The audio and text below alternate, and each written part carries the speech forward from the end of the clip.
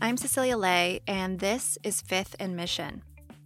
39 years ago, on June 23, 1982, the death of one man changed the course of Asian American history and organizing. His name was Vincent Chin, and he was a young Chinese American in Detroit who was beaten to death by two white men just days before his wedding. The reason? There was a growing insecurity and deep anger about the threat of the Japanese car industry against American auto workers. Choked by imports and fighting for survival, the American auto industry and its army have targeted Japan as a major source of its problems. And Chin, a Chinese American, was killed by two auto workers who thought he was Japanese. The light sentencing of both those men lit a spark in the Asian American community like never before. And in what outraged the Asian community, both escaped a 15-year prison term. Instead, they were placed on 3 years probation and given a $3,000 fine. For the first time in the United States, Chinese, Japanese, Filipino, Korean Americans, and other Asian American groups rallied together in recognition of their shared injustice in the country. We want justice! We want justice! Justice for Vincent Chin! Justice for Vincent! At the forefront of the movement was Lily Chin, Vincent Chin's mother. And I lost everything. He is my own son. I lost him. I lost my daughter, my future daughter-in-law. I lost everything, and I lost my life. One person who flew to San Francisco Chinatown to be by Lily Chin's side was Black political activist and one-time U.S. presidential nominee, Reverend Jesse Jackson. Martin Luther King was killed. Jesus the Christ was killed. He was the first national political leader of any race to speak out against racial violence towards Asians, and it inspired coalition building between marginalized communities for generations. This past week, Reverend Jackson returned to San Francisco Chinatown to remind people of the importance of interracial solidarity. Today, he is 79 years old, and he is currently battling Parkinson's disease, but he was fiery nonetheless, speaking to a crowd in Chinatown's Portsmouth Square. See, God does not make a mistake. I am somebody. I am somebody. As a wave of violent attacks against Asian elders continues today, seemingly perpetuated mostly by people of color, Asian and Black solidarity remains a painful challenge in the Bay Area. One man who organized alongside Reverend Jesse Jackson decades ago is longtime San Francisco Chinatown activist Reverend Norman Fong. For years, he's convened meetings of different ethnic groups in the Bay Area, and he also led the Chinatown Community Development Center, the largest nonprofit organization in the neighborhood. Today, I am joined by Reverend Fong to discuss why Reverend Jesse Jackson's return to Chinatown was so significant and what it will take to heal the divide between Bay Area Asian and Black communities. Reverend Fong, this week marks the anniversary of Vincent Chin's death, and there's been this renewed interest in what happened with Chin. What do you think are the lessons from Chin's murder that we're still grappling with today? Yeah, when Vincent Chin was killed, there were so much anti-Asian hate against Japanese car makers. I mean, people were bashing, Hondas and Toyotas. And his killing reminds us that, especially in Asian America, we've always been the scapegoats whenever times get bad. And so I think that the big lesson we've learned is that we're in the struggle against racism together, but instead we just keep looking at it from our own points of view and not seeing the big picture. So remember the big picture. Racism has been a part of America for so long. So Vincent Chin, even though he's Chinese, not Japanese, was baseball batted to death. And today marks the 39th anniversary of when he died. But the good news is that this past week we've also had an inspiring visit from the one and only Reverend Jackson, who came back in the early 80s to back us up. A lot of us were from different Chinatowns across the country and Asian American communities. We were talking about how come we're not getting traction on social justice or racial justice for Vincent Chin.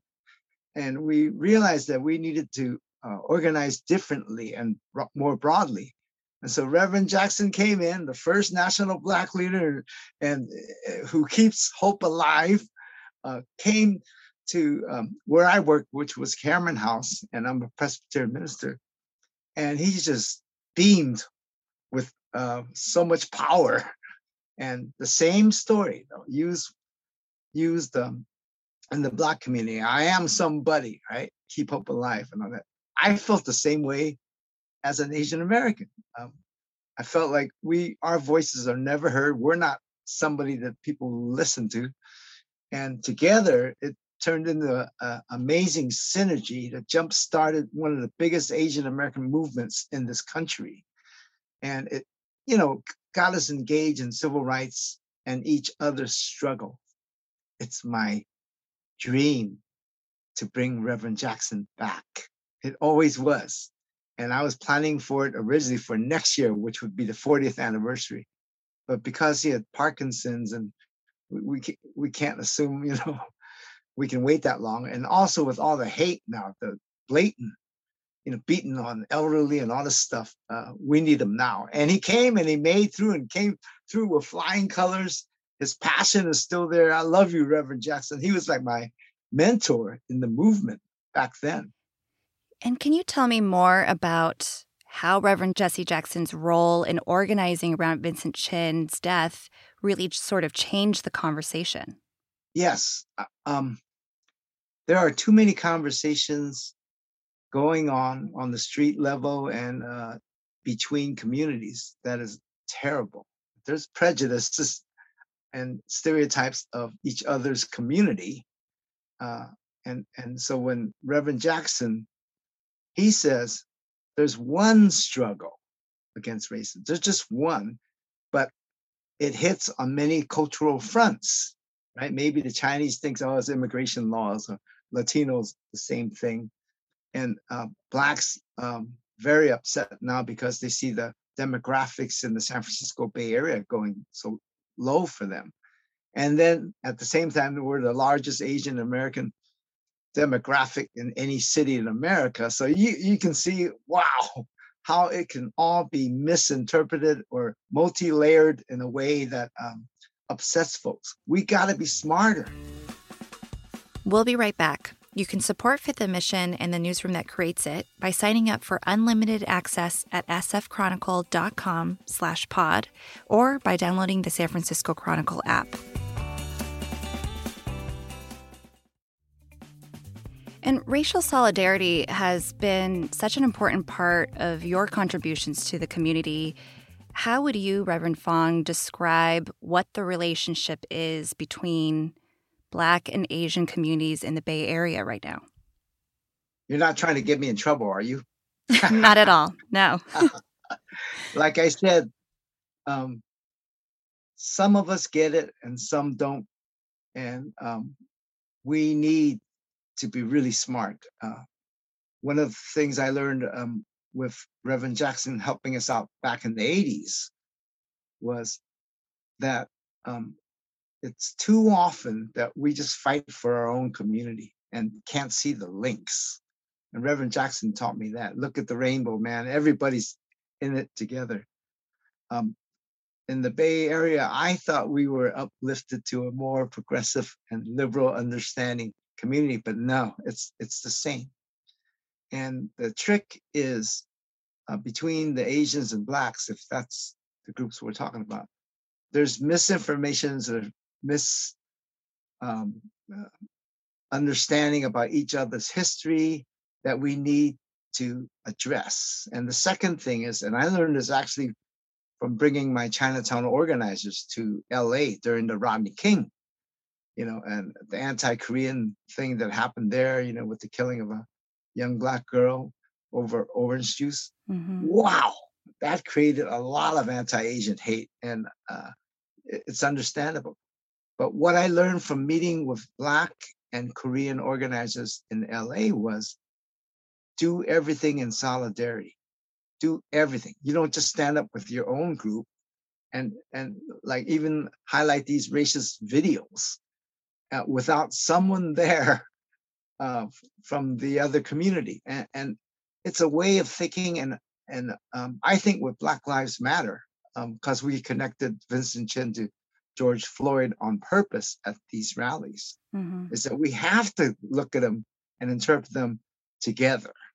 Some of the youth say, at this time, how do we heal Asian Black communities? They all agree that ethnic studies should start right at kindergarten. Little things like that, they make a difference. And then we have to take the risk of expanding our world. One thing I want is for more interethnic dialogues. Reverend Jackson, for over 40 years, I've been in touch with him on different issues. And it's really caring about each other's community and adding it to your daily agenda. And that might be the beginnings of a true community sharing. Do you think that this does boil down? You mentioned the lack of ethnic studies education as part of the issue. We know that, or many people actually don't know this, that the Asian American identity and community was so shaped by the civil rights movement, by the organizing by the Black community, but somehow that kind of history eludes so many people. Does this boil down to education ultimately? Yeah, education for sure, but recognition of what racism really is in America. People don't know from Black Lives Matter movement. Everybody knows now about the institution of the police and incarceration, but a lot of people don't understand that it's deeper than that. There are two Americas. It always happens when times are bad. So for us as Asian Americans, we knew what happened in our history. I'm with the Presbyterian Church in Chinatown, the oldest Chinese church in America. We began in 1853 when no one accepted Chinese to the hospitals. Nobody accepted, Chinese to even jobs, right? All the unions organized with the theory that the Chinese must go. I mean, racism is used to unify whites, basically. And that's the big picture of racism, to understand it. Now it's easier to talk about because of Black Lives Matter. Some people are saying, oh no, all lives matter, but that was just an excuse, again, of not addressing true racism. But Reverend Fong, this is a harder question.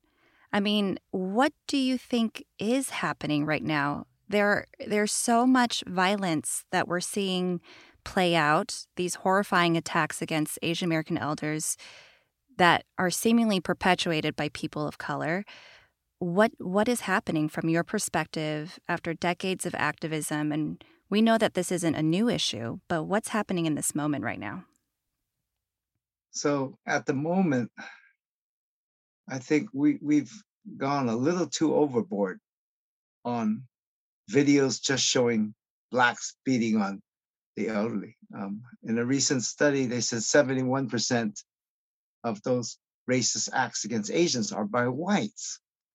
And so it's skewed in how we interpret it. And then especially if in the Chinese media, if they're just showing that really hurts us. I think it is pretty bad though. I mean, I can't stand any senior getting pushed or beaten on. So, but we have to reinterpret it, re-envision it, and find some positive stories too. I mean, that's why we brought Reverend Jesse Jackson back. We needed some positive stories. We needed him now.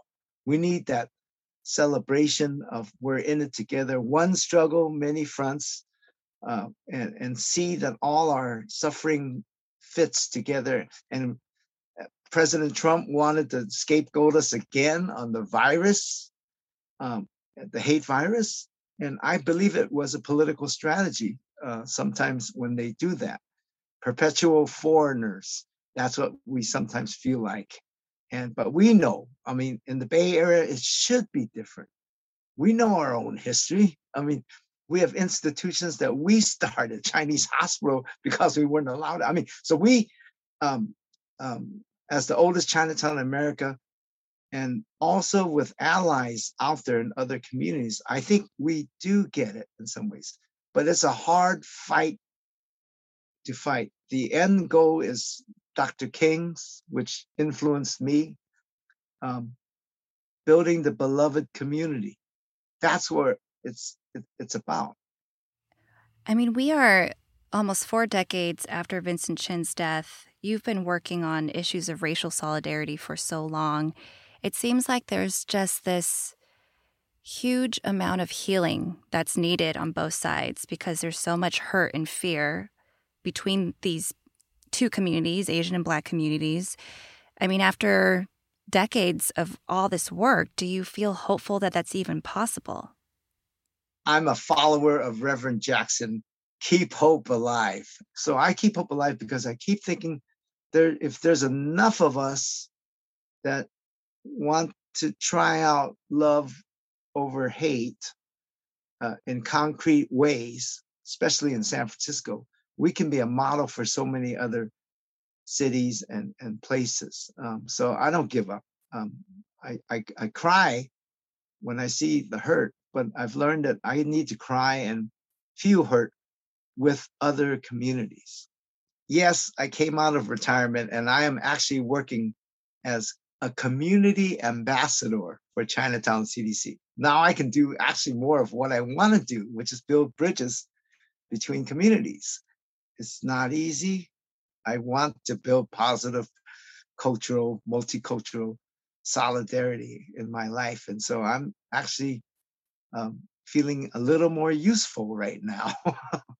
Do you feel like this moment, after a year of racial reckoning, all this increased attention on anti-Asian hate, that building those bridges is more possible than it was maybe 39 years ago when Vincent Chin died?